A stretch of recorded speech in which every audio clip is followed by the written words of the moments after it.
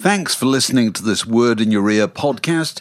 If you'd like to get early access to all our productions ad-free, priority booking for our live events, and to take part in our weekly quiz, go to patreon.com/wordinyourear for more details. Hey, I'm Ryan Reynolds. Recently, I asked Mint Mobile's legal team if big wireless companies are allowed to raise prices due to inflation. They said yes. And then when I asked if raising prices technically violates those onerous 2-year contracts, they said, "What the f*** are you talking about, you insane Hollywood ass?"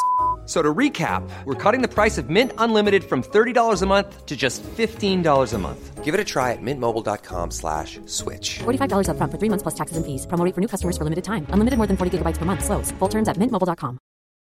Millions of people have lost weight with personalized plans from Noom. Like Evan, who can't stand salads and still lost 50 pounds. Salads generally for most people are the easy button, right? For me, that wasn't an option. I never really was a salad guy. That's just not who I am. But Noom worked for me. Get your personalized plan today at Noom.com. Real Noom user compensated to provide their story. In 4 weeks, the typical Noom user can expect to lose 1 to 2 pounds per week. Individual results may vary. This podcast is brought to you by The Word magazine, media partner of Latitude Festival 2010.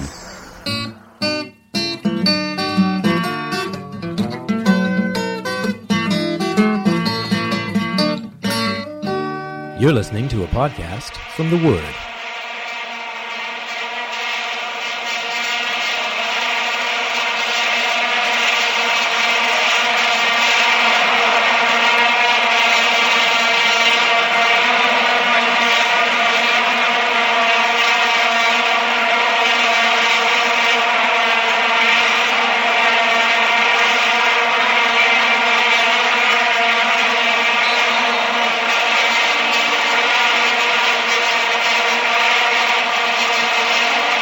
It's a very special day. It's the 6th of July. Ringo Starr is 70 years old today. Bless him. So Ringo Starr, born not long after Dunkirk, 70 years old today.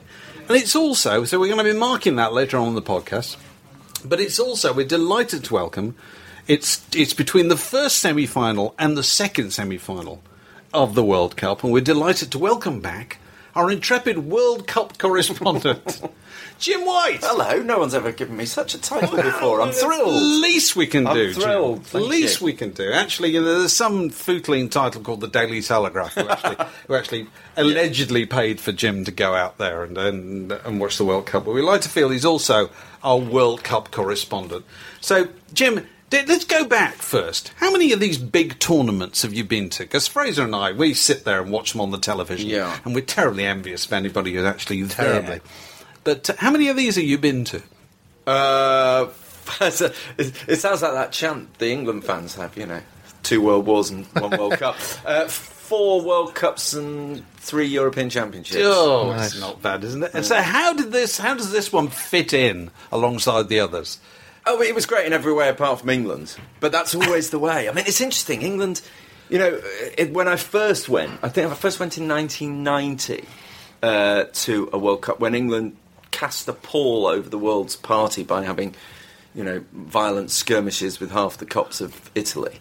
Now they don't. The fans are wonderful and much sought after. They want the England fans there because they spend money on booze and they're jolly and they have a great time. Now it's the team. I'm going to get to the team in a moment. So is this because South Africa was so far away and such an expensive place to go to? It's not like hopping across the channel to Germany or whatever. Is this because the violent part of the fan base was priced out of the market? Yes. Or have they changed anyway? It was economic social cleansing, in a way.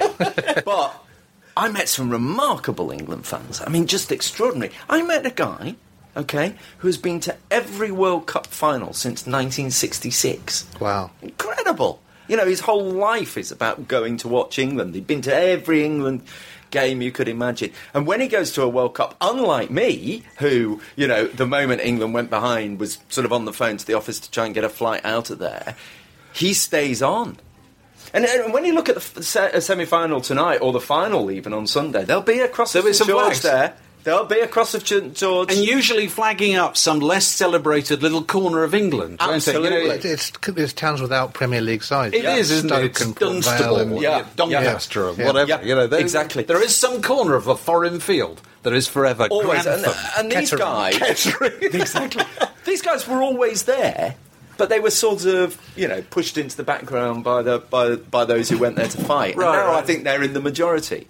And they're much envied by every other country. I managed to get a ticket for a South African friend of mine for the England-Germany game, and he couldn't believe how passionate the England fans were. He came out going... you're 4-1 down. They're still shouting for the team. I said, you didn't, your English ain't that great. You didn't really understand what they were shouting. Nuances. But never mind, And of course, they drink, they spend, and they go and travel in their thousands. So they're much wanted. And South Africa was very disappointed that England got knocked out because they were the fans they wanted. Whereas... in 1990, even as recently as 1998, the French couldn't wait for England to be knocked out. It was a pain in the neck that was. So we can be proud of that. I think so. The national sport is drinking and shouting at footballers. Very, very proud of them, and not a single person was arrested. Actually, the much vaunted, anticipated crime wave, there was nothing. The only people who appeared to be arrested were women wearing orange dresses. Yes, to which more in a moment. And a bloke who got into the dressing room. They were about the only people. Yeah. And he was put up for it by a tabloid. So who are the other remarkable fans? I mean, the Dutch who are still in it, they're usually much sought after. I mean, one of the things about, there's a big expat element. So when we were at the England-America game, we were wanting to interview your typical England fans afterwards, and there was a bunch of 4 guys dressed as crusaders, and we assumed, they've got to be English to the heart, and we went up to talk to them, and they all sounded as English as Kevin Peterson. They'd come down from Joburg and had these very thick accents, presumably of English descent. And there's a big Portuguese population there, and Dutch. We don't want to get into the politics of South Africa too much, but the Dutch, presumably, they've been there before. They're they were there first. Been there before. I got the impression, I don't know if it's erroneous or not, that a lot of people from the Southern Hemisphere, that kind of from South America and so forth. I don't know whether South Africa appears nearer if you're in Paraguay. I think you generally have to fly via Europe anyway. Oh, do you? Yeah. So you can't nip directly across. It's pretty hard. No, you can't. And actually, just be aware of how illusory the television is. If there's a knot of about 50 Uruguayan fans, the TV cameras can pick those up and make them look as though they're filling the stadium. Whereas, in fact, they're right over in the far distance, in amongst a vast sea of locals who are... Because that's the thing I couldn't get an idea of from watching the telly is who's in this stadium? Is it corporate? Is it local football fans? Is it travelling football fans? Is it people who don't quite know why they're there, like Paris Hilton and Mick Jagger? Well, Mick Jagger, to be fair, probably does know why he's there. Paris Hilton wouldn't. What's the kind of makeup of the people in the stadium at an average game? And it was harder to read South Africa than anywhere else. I don't want to address the core readership of the Telegraph too much, but the Vuvuzela does completely smother everything, so that you get no idea of the nuances of the way the ebb and flow of a game goes, because it's just all the way through. It's monotonous in the true sense of the word, so you don't get any idea. Does that make your job harder if you're reporting on it? At the opening game, which was one of the most exciting, vibrant things, the noise was so much that I had to wear earplugs, which fortunately local entrepreneurs were furnishing at about a tenner a pair. I believe it's the same company that sells the Vuvuzelas. Probably is, yeah. In one hand the Vuvuzela, in the other the thing. But largely it was an affluent crowd. Because you needed internet access, because you needed a credit card. So you couldn't buy the ticket anyway, even if you'd been able to afford it. Yeah. If you didn't have internet access and before the game, we had seen pictures of football in South Africa, and it was largely a black game. But I went to the first game, and I was told the best thing to do is park and ride. And I went to Wits University, left the car there, got a bus from Wits University into the Soccer City Stadium, and everyone was white around me. everyone was white. So the kind of people who we were told were completely obsessed with rugby, and indeed they are, it was event hunters. But Right. I think you get that anyway Because For it's such a big deal, isn't it? Having the World Cup in your country. I think if it was in England, it would be in the hands of event hunters rather than core fans. The core fans tended to watch the big screens. Right. I note, moving from the World Cup to the Olympics, that they've already announced that you can only buy Olympic tickets 2012 if you use certain credit cards. Oh, yes. Yes. Oh, yes. And this is standard procedure at major sporting events. Absolutely isn't standard it? procedure. But of course, that is now, did you know, you probably did, all that corporate business is now enshrined in British law. I mean, the fascinating thing about, if you recall, the models in the orange dresses, when Yes, Holland... yes, just when give us a Holland bit of a first background appeared. of it. Holland played in a game, and there were 30 or so blonde women dressed in orange dresses and got lots of publicity. Miniskirts, let's be fair. Yeah, let's be This is gorgeous micro blonde. miniskirts. I think there were 50 actually. Jim. Let's not undersell this. And every camera in the stadium was trained There on is not a TV director born who wouldn't exactly know where the next shot was coming from. It's camera bait. It's camera bait. It was camera bait, and that was the point. It was a brilliant bit of guerrilla marketing by this beer called Bavaria, who none of us would have heard of had FIFA not reacted with its classic clod-hopping thing. And it wasn't as if they were wearing the Bavaria logo either. It was just enough to get them in and have them thrown out. They were wearing this orange dress that apparently is part of It's the branding, Bavaria's... isn't it? Yeah. Is part of Bavaria's advertising. I mean, it's a brilliant piece of guerrilla Yes, it is. marketing. We now all know who Bavaria is because FIFA, with their clod-hopping manners, went in there and got them kicked out. Now, they weren't just thrown out of the stadium. They were arrested by state police and prosecuted by state prosecution and threatened with prison in state prisons because FIFA insisted that a bylaw was inserted into the South African constitution which said it was an offence to wear non-core sponsors' logos in a stadium. That statute is already on our books, ready for 2012. But to be fair, like the TV director cannot resist training the camera, there is no officer of the law who can resist either. Would you like to get 50 gorgeous blonde? You have to pat them down and give them due process of the law. I think it'd be quite an appealing little job, wouldn't it? The 2006 World Cup, Bavaria handed out lederhosen in orange. Because you wrote about this in the Word. To all the camping Dutchmen. But that did have a logo on. And when they arrived at the game, they had the lederhosen taken off them and had to watch the game in their underpants. Now, that would have been a punishment that no camera could have resisted. No, I suppose But on this occasion, they merely hustled them out of the stadium. So this is the shape of sporting events to come. Yeah. I mean, they're TV events, really. They're Entirely TV They're not for the events. people who are there. Not for the people who are there. And indeed, sometimes there weren't that many people there. I went to Portugal against North Korea. And I'd say that 2/3 of the ground was full. And there were thousands of people who would have loved a ticket, but somewhere along the way, they're not considered important enough. Many North Koreans there? Well, that's the interesting story, isn't it? There were about 20, but didn't it turn out that they weren't really North Koreans? I don't know. I heard a story there are Chinese actors employed to I pretend spent to be tourists. I spent a day trying to track down the North Koreans, and we went early in the competition. We found their hotel, and then we tracked them down to training, and we tried to infiltrate the training and so on. It was great fun.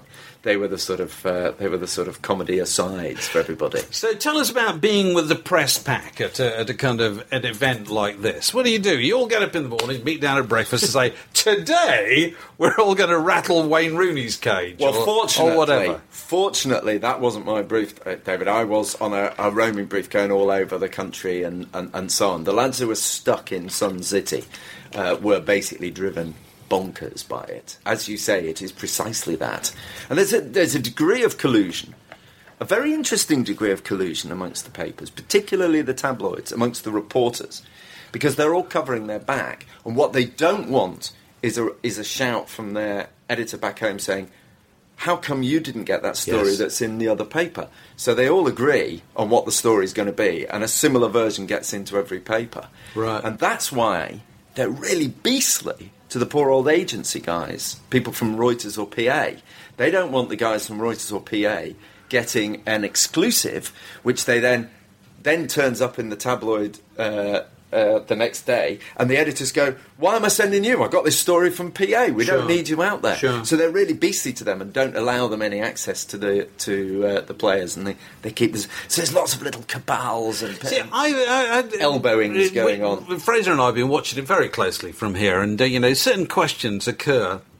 I want to know, and you might be able to tell me, what's the story behind? How does John Terry organise a press conference? Well, in the midst of this, how does this happen? Well, that particular instance was intriguing because there's always someone who has to, every day they put up a player. There has to be somebody. There has to be somebody, and by coincidence, it was John Terry that day. Oh, I see. So that he was didn't the reason. do it on his own. No, he didn't actually. Call this is how I'm going to rally I'm going to go out there, and then he said a couple of things that were kind of, as is when you're stuck in Sun City and got nothing else to do but gamble, I assume. Then you blow it out of all proportion, as the cliche goes. Right. So, at what point within the press pack did they realise that England's wheels were coming off in pretty spectacular fashion? Well, I think that the nadir for England was the Algeria game, where they were just truly woeful. I mean, really awful performance. Where I was intrigued to see how the world views our players, because you're not in your home country, but you're in an English language country, so you can read the local press and so on. And the local press had decided that the big figures of this World Cup were going to be Ronaldo, Messi, Kaká, Torres, and above all, Rooney. Yeah. Now, of that five, only one has got a chance of being the biggest figure in this World Cup. And he is currently playing as if he's wearing lead boots. Yeah. Who are the big stories? Lots of people have never heard of. Diego Forlan, Luis Suarez, Ozil. Premiership rejects, an awful lot of them. I think there are quite a few Premiership managers who ought to be slightly embarrassed. Indeed. Now, of course, when you look at Diego Forlan or Dirk Kuyt, you wouldn't particularly want them on your magazine cover. But it's interesting that this has been a corrective of celebrity. The star systems come apart. And England, of course, are the ultimate stars in that they're all paid Hollywood wages without necessarily having Hollywood status. And I think that is a very damaging thing to your self-esteem if you are assumed by your income to be better than you are. I think it's very damaging. And England have long laboured under this. The assumption is that Frank Lampard is paid £150,000 a week, which is, £7 million a year. He must be a £7 million a year player. But actually, Ozil or Forlan, who are paid nothing like that, have acquitted themselves much better. And I think that's a chastening thing for these guys. Yeah. Do you think this will change in any way the English game? No, it won't, because it's been apparent for ever since the football boom took place that our players have a celebrity which isn't necessarily earned. Do you think it is widely realised that? What, within the game? Well, yes. But you see, the thing is that the payment of players. I mean, Yaya Toure, he was okay. He's all right. He's okay. He's not bad. He's middle of the road, all right player. He's going to be paid 55 million quid over 4 years by Man City now he's been signed. So there is no suggestion that this World Cup has made a corrective to. Do we know what he was earning at Barcelona? Well, it wouldn't have been anything near that. I mean, for a start, he's had to go to a place where then there's not going to be the football at the very top level, so there's got to be some sort of compensatory pay. But it suggests that payment is nothing to do with results. So they're still chucking money after mediocre players. And it can't be based on commercial worth either, because it's not like they're going to sell that many T-shirts. It can't be. It's based on the fact there's a surfeit of cash around the game. And actually, those correctives... You see, Germany, a very interesting thing about Germany is they've got a lot of very good young players. And Germany had a corrective about 6 or 7 years ago when the major financer of German TV... of German football, which was one of the satellite TV companies, pulled out. And so suddenly all the big celebrity players from overseas left. The clubs had to do something. So promoted young German players from within, or some of them are German, some of them are Polish, whatever. But at least it's nice that the team reflects the cultural makeup of the country, which you don't see in other places. Exactly. But so that corrective happened to Germany, and look at how they flourished. In England, it's still the celebrity, and it doesn't really matter. I mean, that's the sadness. It doesn't really matter what the England team do. It's not going to have much effect on that. What would have an effect on that is if Sky TV pulled out, and then suddenly, blimey, all these guys the money would be plunged down. All these guys would leave.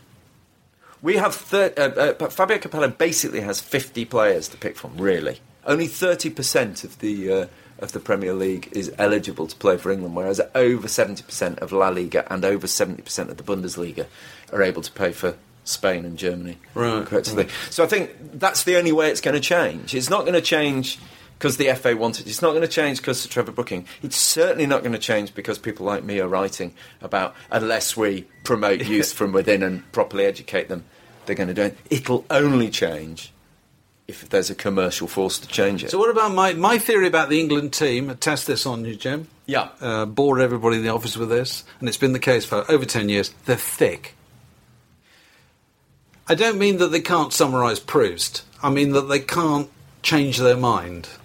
That you can see when things go wrong, you can see a look of blind panic in their eyes. I think Stephen Gerrard's a very interesting case in point in this. I think Stephen Gerrard's a big-hearted guy who goes out there wanting to do his best.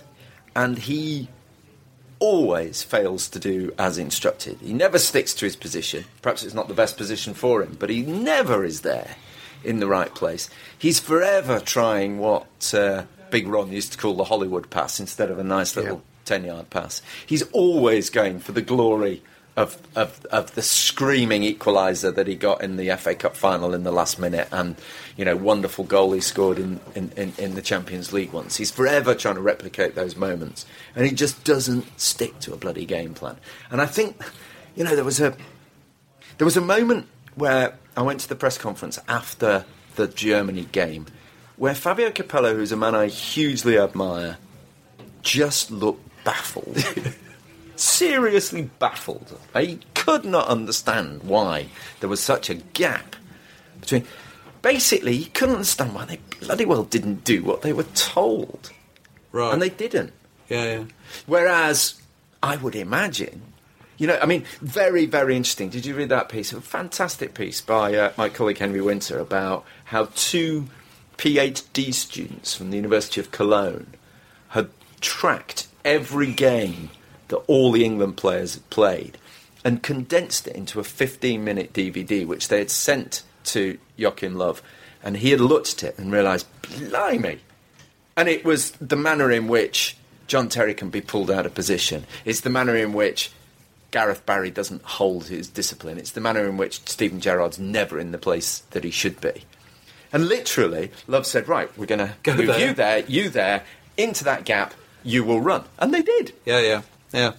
So you seem to be saying that the best thing that could happen to English football is if all the money suddenly disappeared out of it. I think that would make a huge difference. Right. I think that then you would have to go back to basics, in a way. Because at the moment, the gap between the clubs and the country is so wide that it really doesn't matter. I mean, look, let's be honest. There were 4 players playing for England from Chelsea. It's not in Chelsea's interest that they were there. Chelsea don't want them there. It'd be much better if Lampard and Terry hadn't gone and they could have rested up, fresh for Chelsea's needs in the new season, in the Champions League. And so Chelsea is owned by a foreigner. He's got no emotional attachment to England.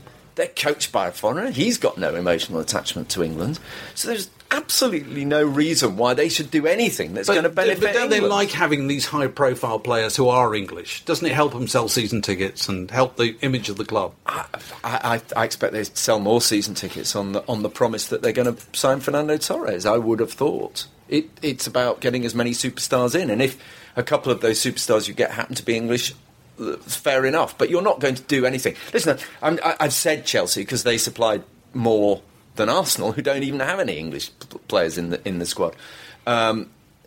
So, you know, there is no reason for that. They have no commercial benefit from England doing well at all. Yeah, there's a sort of, well, it'd be nice. Yes. It would be nice. But they don't really care. Right. And I mean, that's the major problem with English football. The gap between the clubs at the top and the because, you know, for instance, the grooming of young players coming through, you know, there's been a law change whereby you don't actually have to have local youngsters. After 16, you can get them in from all over the EU.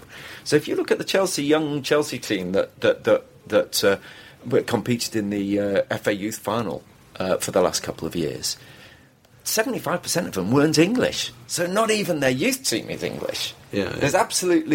There's no reason for them to develop young talent. If they are developing young talent, there's no reason why it should be English. Well, that's all very depressing. Sorry about that. No, fair enough. So, we're not going to win anything, basically. Okay, we're not going to win anything official. No, I think you're absolutely right. But I'd like to see them compete occasionally. You know. So, leaving that aside, what's your favourite non-football story to emerge from this World Cup? There must have been some. Yeah. As I said, I thought the whole kind of atmosphere of the place was.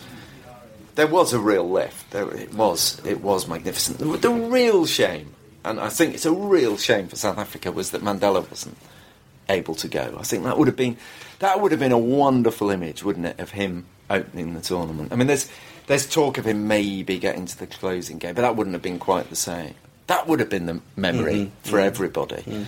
My personal highlight was I went diving with great white sharks off Cape Town. Which was absolutely magnificent. But I think the thing that made me laugh the most was, I'm sure you saw it, was the YouTube clip of Angela Merkel and David Cameron watching the England-Germany game at the G20 summit. Clearly neither of them really having a clue what was going on, neither of them having the remotest interest in football, but knowing that they had to make some sort of effort. Because you've got to do that nowadays. Whereas if you go back and look at the 1966 World Cup final, I don't think you see Harold Wilson there. No. Yeah.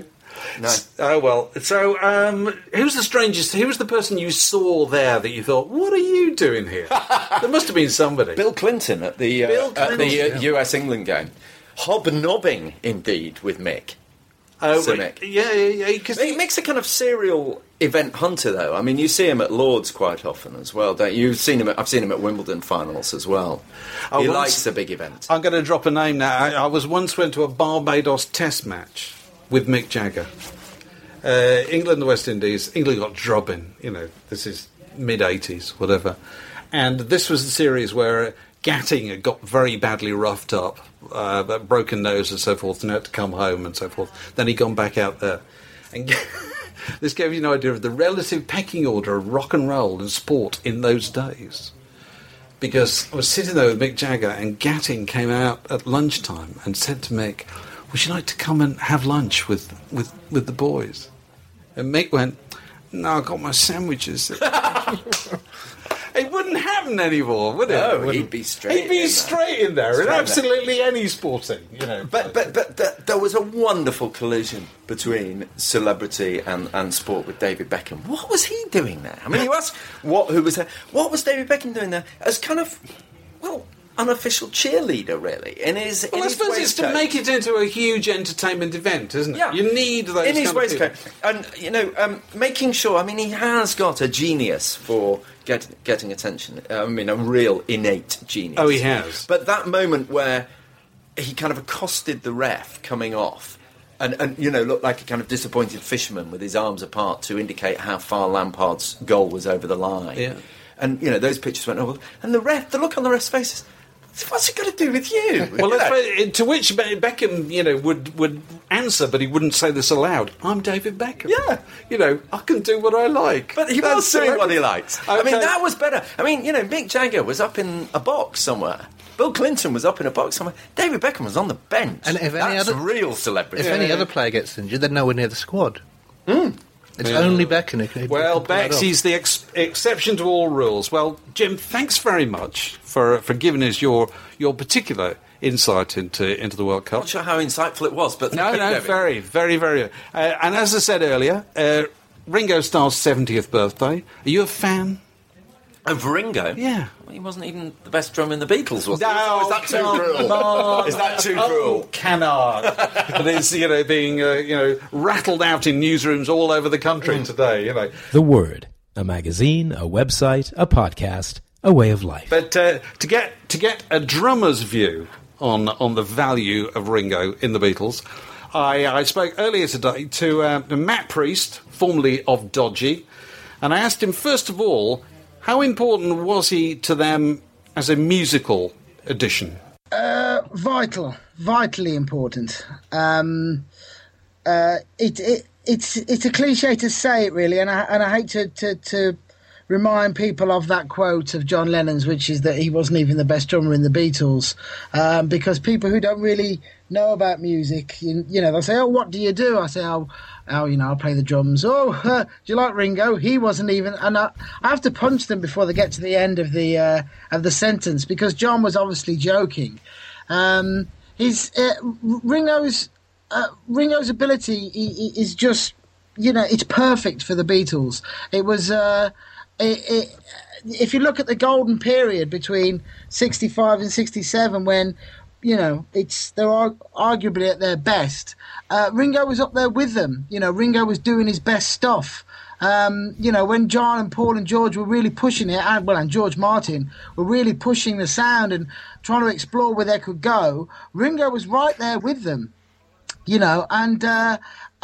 Specifically, if you listen to Strawberry Fields Forever, A Day in the Life, Rain, She Said, from around that period, they're all recorded in a space of months from each other. It's phenomenal. The sound in the studio that Jeff Emerick and George Martin were coming up with the sound of the dampening on the drums, and also close miking the drums.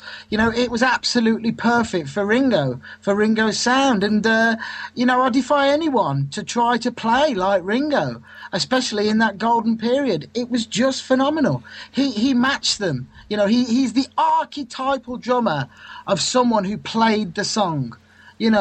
John Bonham was a complete force of nature, and he was essential for Led Zeppelin. Some would say the most important part of Led Zeppelin. But Ringo Starr supported the Beatles in the sense he played the song. He didn't play too much. He wasn't an ego-driven drummer. He was someone that was just very delicate at the right times, but also very rocky at other times as well. There could have been no other drummer for the Beatles, and if it wasn't for Ringo, the Beatles wouldn't be the way that they are now. Now, you've had some experience trying to play like him, haven't you, in a Beatles tribute group? Tell us about that. Yeah. I'm actually doing a radio documentary about tribute bands at the moment, and I'm going to be interviewing the Bootleg Beatles, as well as joining a Beatles tribute band called Sgt. Pepper's Only Dartboard Band. I'll be joining them for one gig, but I played with them last year. The Dodgy were doing a gig with them, and they came up and they looked a bit sheepish, saying, "Could you fill in for Ringo because he's going to a wedding?" And I said, I'd love to. And so, I quite arrogantly thought I'd be able to do it quite easily. I looked at the set list, and boy, was I wrong. It's some of it, yeah, fair enough. I Want to Hold Your Hand. It's Help and Hard Day's Night. Bang, it's, 1, 2, 3, 4, see you at the end.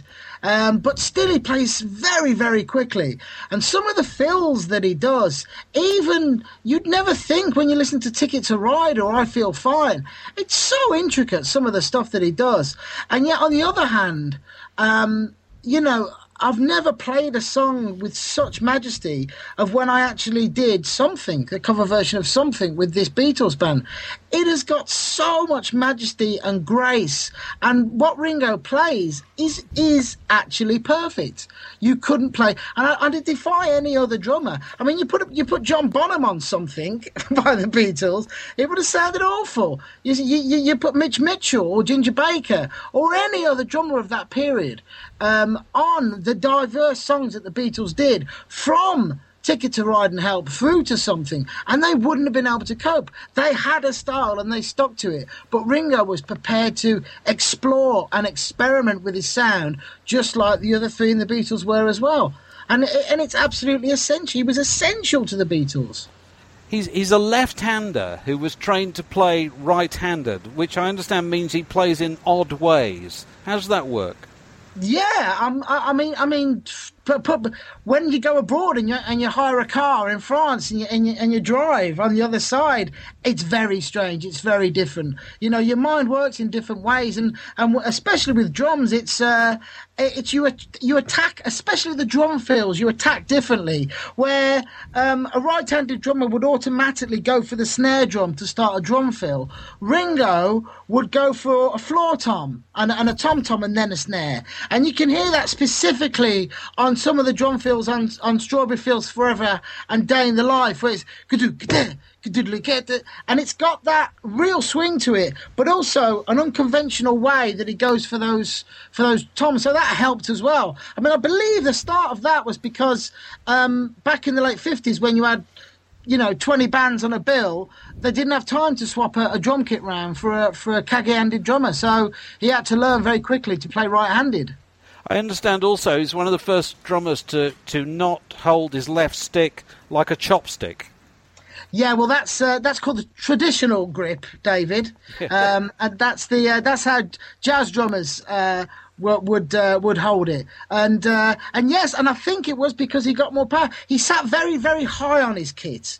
You look at those early Ed Sullivan shows, he's very, very high and gave him a lot of power with that hand as well. But I mean, there were people who played, I believe Gene Krupa and a few others around that sort of late 50s jazz time used to swap that left hand, and that when they swapped it, it became a match grip instead of a traditional grip. Sound like a real train spotter here, don't I?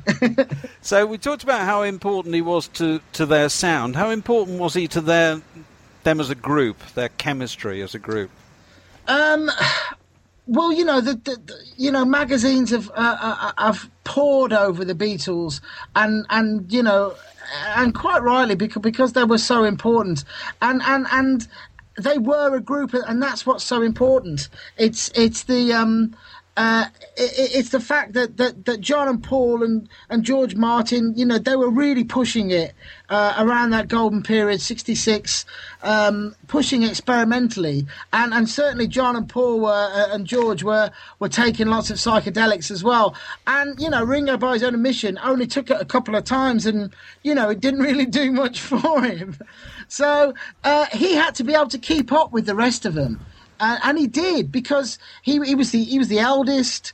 He certainly came from a totally poverty-stricken background, and I think he was grounded, a lot more grounded.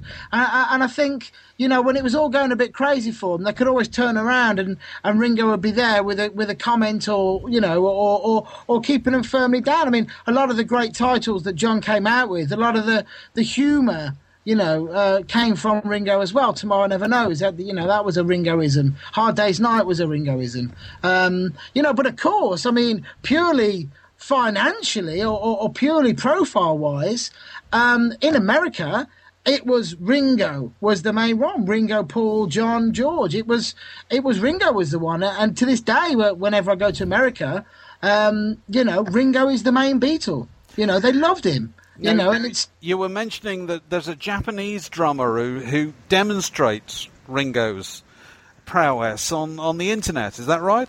Yeah, absolutely. Because I was I'm doing this gig in a couple of weeks for this Beatles tribute band, and I thought I'd try and do a bit of homework, apart from, because the problem is as well with listening to those old Beatles records is you can't quite work out what he's doing.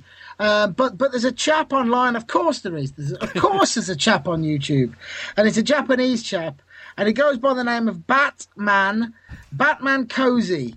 and with an extra Y and a K for cozy, as in Cozy Powell. So Batman Cozy, or you just search for Beatles drums covers, and he does Rain, he does Strawberry Fields Forever, he does Hello Goodbye, and it's phenomenal just to watch what he plays. And you think, I never knew he did that. I never knew.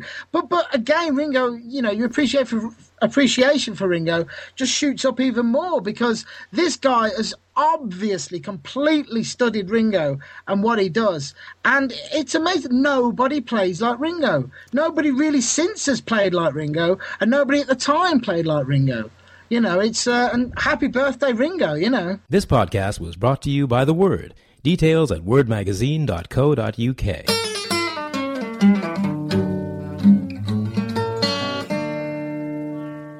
This podcast is brought to you by The Word Magazine, media partner of Latitude Festival 2010. For more details, go to www.latitudefestival.co.uk.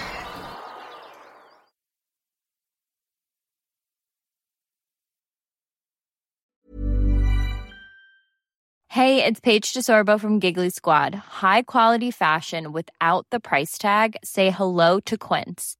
I'm snagging high-end essentials like cozy cashmere sweaters, sleek leather jackets, fine jewelry, and so much more. With Quince being 50 to 80% less than similar brands. And they partner with factories that prioritize safe, ethical, and responsible manufacturing. I love that. Luxury quality within reach. Go to quince.com/style to get free shipping and 365-day returns on your next order. Quince.com/style. Ever catch yourself eating the same flavorless dinner 3 days in a row? Dreaming of something better? Well, HelloFresh is your guilt-free dream come true, baby. It's me, Keke Palmer. Let's wake up those taste buds with hot, juicy pecan-crusted chicken or garlic butter shrimp scampi. HelloFresh. Stop dreaming of all the delicious possibilities and dig in at HelloFresh.com. Let's get this dinner party started.